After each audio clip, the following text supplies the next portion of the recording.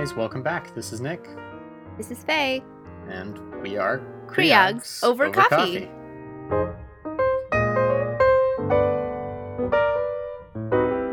All right, so today we're going to spend some time talking about nausea and vomiting in early pregnancy. So get your coffee ready. Hopefully you're not feeling nauseous yourself. And let's talk about kind of some learning objectives for today.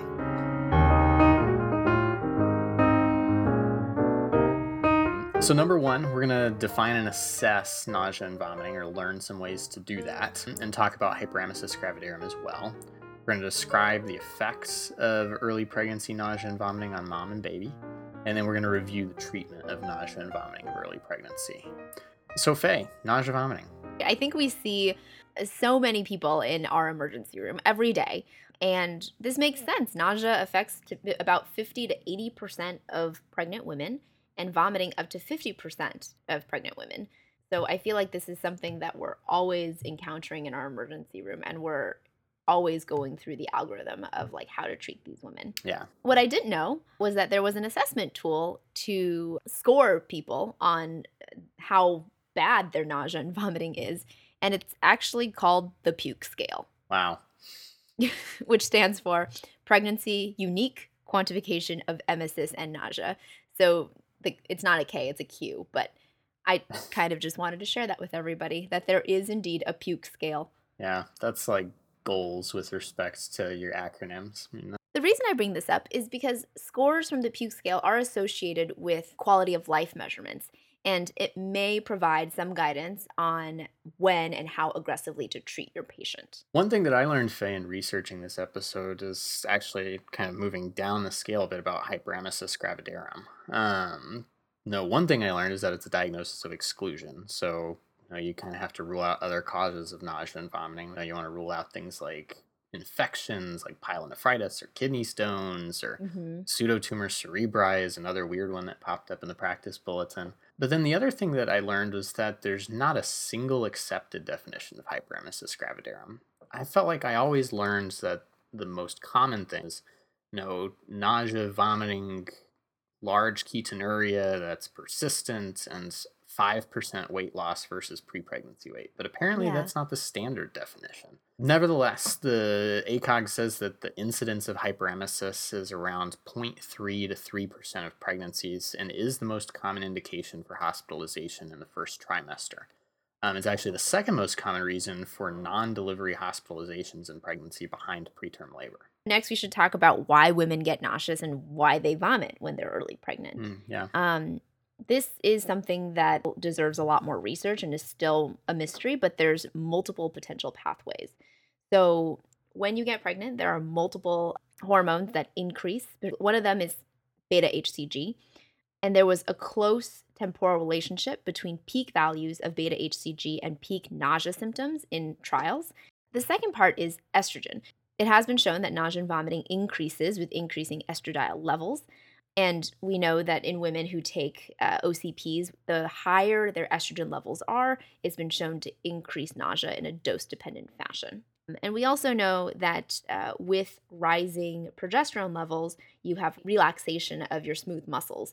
So relaxation of lower esophageal sphincter, decreased motility through your GI tract, and that can also lead to nausea and vomiting. Some alternative pathways that have been proposed on why women get nauseous include like an evolutionary pathway, suggesting that like as women were trying to ingest potentially dangerous foods, they'd vomit them back up. But one thing that ACOG does bring up in the practice bulletin is to say that, if you apply that theory kind of broadly and say like, oh, this is a natural response, don't eat poison, like you're probably going to end up under-treating a lot of women.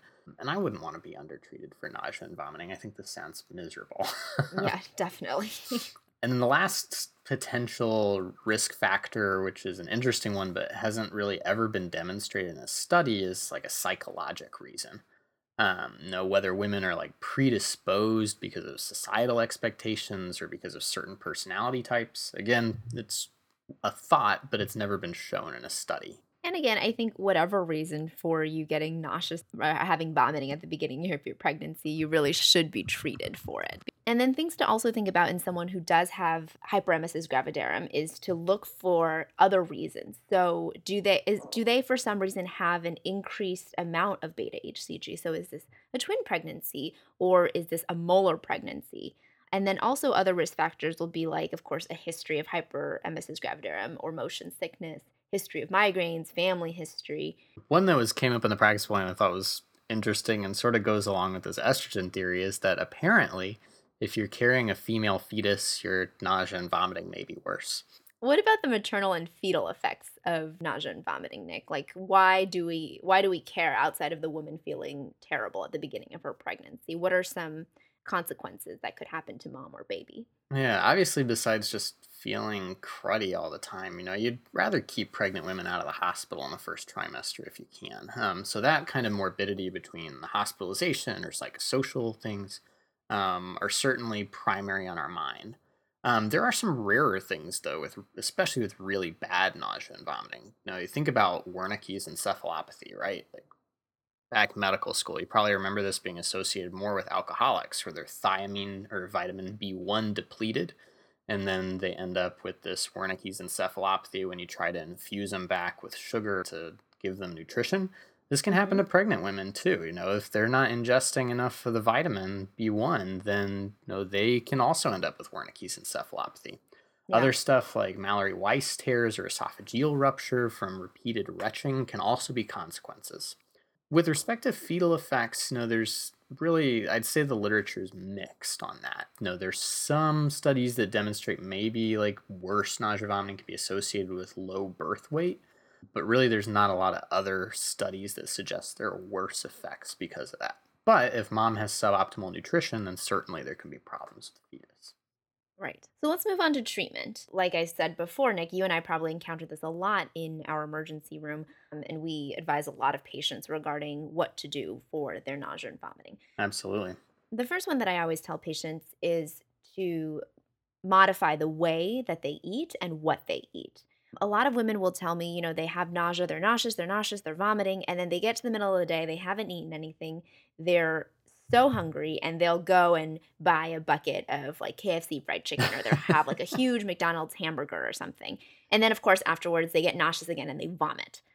So the big thing to tell these people is small, frequent meals, bland foods, following that brat diet is really important for these women. And also things that are not as spicy or as acidic. And then avoiding triggering stimuli, and that can be different for every single woman. So just avoiding things that they know will make them feel nauseous. Hmm. And other things could be things that they can get over the counter, things like getting some ginger. And there have been randomized controlled trials that does demonstrate a benefit for nausea with ginger. Moving beyond sort of these lifestyle modifications or things that you can do on your own, one thing pregnant women are often reluctant to do, but oftentimes can give them a lot of benefit, or having some sort of medication on board to help with nausea and vomiting. The first line thing that we should be using is a combination of vitamin B6 or pyridoxine with doxylamine. ACOG mentions this, that this is safe, it's efficacious, and it should be your first line. There's really not a lot of side effects other than potentially some sedation associated with the antihistamine effects of doxylamine. And the recommended dosing is variable in the studies, but 10 to 25 milligrams 3 to 4 times a day of B6, and 10 to 12.5 milligrams 3 to 4 times a day of doxylamine. There are combination and extended release formulations that are available, that those can be a little bit more expensive. Faye, what would you jump to next? Usually, I will continue with oral medications. Usually, I'll go to the dopamine antagonists, so things like Reglan or Phenergan. And these are things that I tell patients with the Reglan, especially, they can take up to 4 times a day. Sometimes you can take it, 30 minutes before meals to use it as a promotility agent. Hmm. Potential side effects would be things like dry mouth, dizziness, dystonia with prolonged use, and drowsiness. And you should be careful if you're prescribing it to someone who's taking any kind of atypical antipsychotics. Yeah, and I think kind of jumping from there, the other one that I might jump to at this point would be antihistamines. So things Hmm. like diphenhydramine or Benadryl, or dimenhydrinate, which is Dramamine. Similar types of side effects, dry mouth, constipation, sedation. A little less worry with this group about the dystonia. And then third line here for me is if nothing else is working, I'll go for the serotonin antagonist, so the ondansetron, the granisetron. Really, those side effects can be, again, things like drowsiness, constipation. There is a potential worry for QT prolongation. So it really, if you have a patient that has a history of cardiac conduction abnormalities, you should be avoiding this medication. And the other reason I use it as third line is because there is some question of fetal safety. So there have been studies that have been plus minus about question of a link with cleft lip and cleft palate and cardiac defects. So there is some consideration of maybe avoiding this medication before 10 weeks gestation. But if you have someone who's coming in, they're nauseous, they're vomiting, nothing else is working, I think, Zofran is still something that you should consider for that person. Yeah, I feel like we use it pretty commonly too. We do. Unlike probably the last line thing, I would say that I don't think I've ever used it, but one that's listed as an option would be using steroids. So methylprednisolone or prednisone. The steroids may reduce rehospitalization in patients with hyperemesis gravidarum. So again, you're using this as like something to keep people out of the hospital with nausea and vomiting. But again, you should use these with care and use these again as your last line because there are some studies that have demonstrated a modest association with cleft lip and palate, especially if you use them before 10 weeks. Now, Faye, I think this is a lot of information, and fortunately, when we were coming up with this, the practice bulletin ended up being an excellent resource. There's a lot of good information there, practice bulletin number 189. On our website, we'll have sort of the ACOG recommended treatment algorithm, as well as some other resources that are important things to remember, like those QT prolonging drugs that you should avoid with Zofran. All right, so I think that pretty much brings us to the end of our podcast on nausea and vomiting of early pregnancy.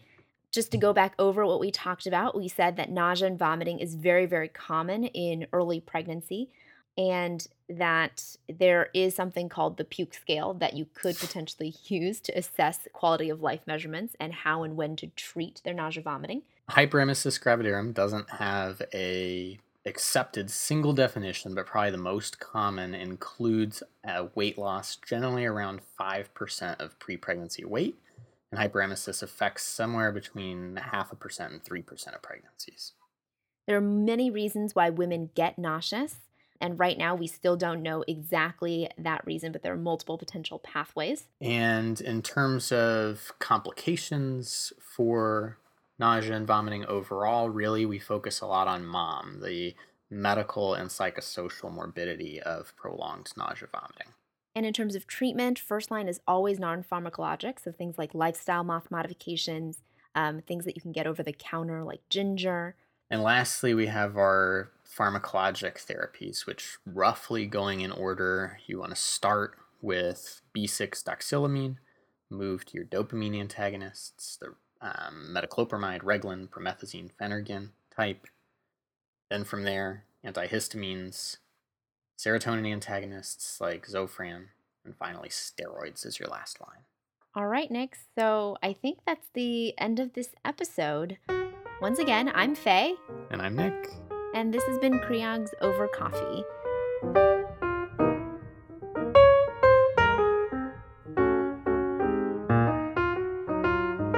And remember, puke, acronym goals. If you like what you heard on this podcast, or if you have any suggestions or any things that you'd like to change, please email us at creogsovercoffee@gmail.com.